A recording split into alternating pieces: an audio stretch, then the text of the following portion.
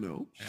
So fundamentals are fundamentals because we can see again the links between when the brain is damaged and what it does to the body, whether you're a child or an adult.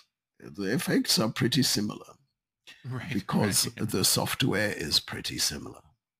So that is really it. And so the third part of the course is really looking now at how to introduce the DNS movement strategies back to the patient with simple but effective reference points, which are rooted in proprioception and aesthesis, being aware of their position in space, because these are the basis for actually establishing fixed points.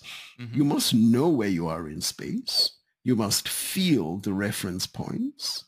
And from that, you can make decisions that are neurologically integrated and sound for moving efficiently through the medium in which you are in.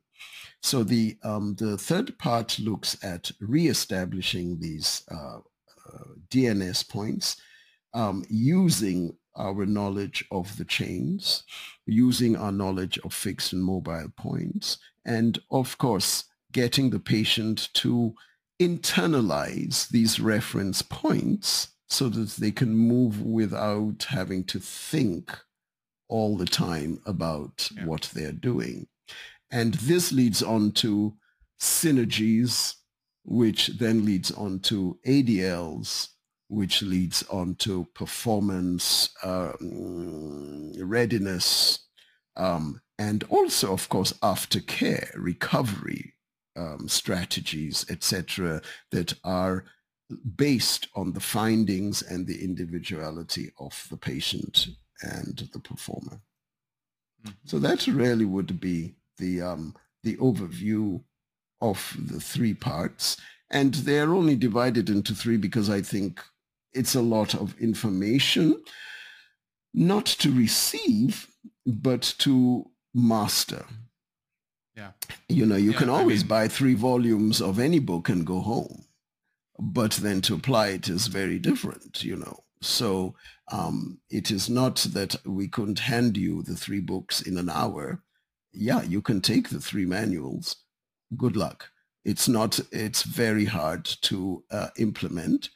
And maybe it's not so hard for some, but I mean, as I said, this started back in the late 90s the early 2000s. So it has not been an easy process for me to formulate these ideas.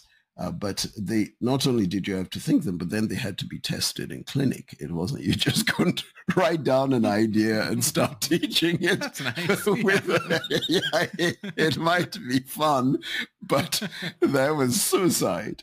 So they had to be tested and retested and challenged and rechallenged and tested before they were teachable in any way. And that's where I came in. I challenge. Yes, I challenge you.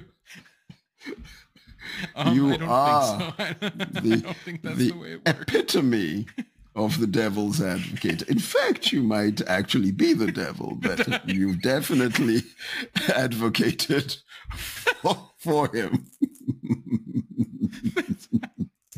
So I see you've been speaking to my wife. There you go. She does call me up from time to time late at night to complain about the day's proceedings. That's right. Yes. So that is really the background to the 3 parts. Because, again, many people asked about Gait, but, Gait is an integral motion. It is one of our most, apart from breathing and bracing, it is our most habitual functional movement. And yet it can be very poorly managed because it is something that starts out so early that it is a subconscious function, and you really are surprised when you realize how much effort goes into making it happen when you think about the parts of it.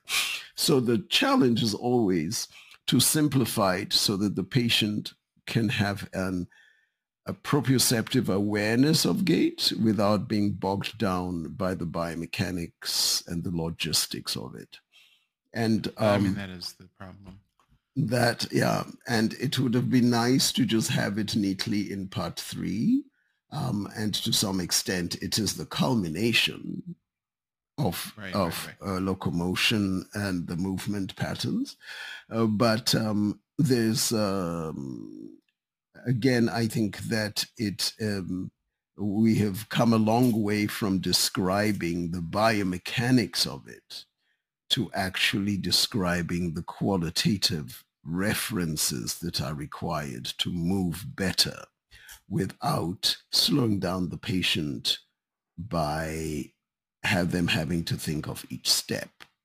That Well, it is also not. goes back to something we were talking about earlier, where it's like that fundamental the fundamental understanding of quote unquote the correct biomechanics of gait is Mhm, complicated, something you mhm, should have an understanding of. But then, like, just applying those principles to a gait analysis and a gait mhm, course, mhm, and whether you videotape someone and you slow it down, you get a petagraph and you see how they're distributing force, mhm, none of that really tells you what you need to do with that patient exactly. mhm. I Yeah. mean, it, you know, if you watch somebody, it's similar again with the Trendelenburg. If you watch somebody walk and you slow it down and you can confirm on video that when they weight bear on the right side, their knee is collapsing and they're doing a Trendelenburg, that doesn't mean, okay, their glutes weak and you have to do clamshells. That's not Yeah. going to No. fix it.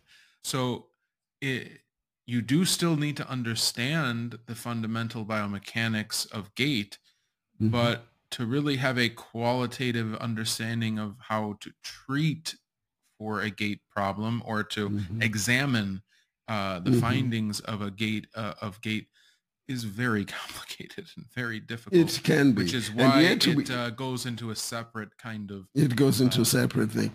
And yet you have to distill it so that you can explain what the 5 things you want the patient yeah. to observe in their own gait pattern in order to improve it over time, because there's no way you can change it all at once. The patient will not be able to walk.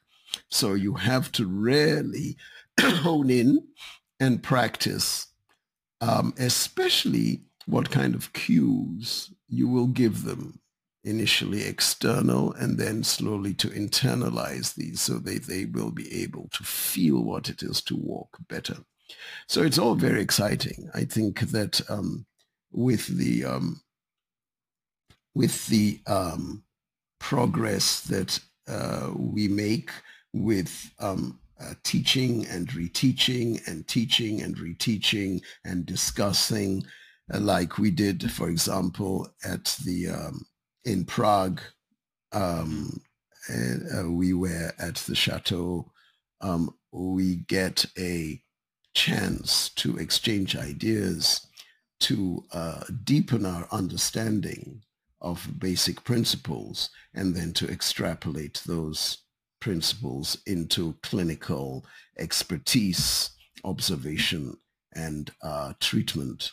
So yeah, that is, yes, that is the exciting part, that the DNS family has the ability to grow these aspects both through research and clinical expertise. And of course, to challenge them so that we are not making errors. Yeah. And we challenge. Yeah, we do. If you enjoyed this conversation and want to hear more like it, then please like this video and subscribe to our channel. You can also stay up to date on our latest seminars on our social media pages on Instagram and Facebook at IMTR Seminars.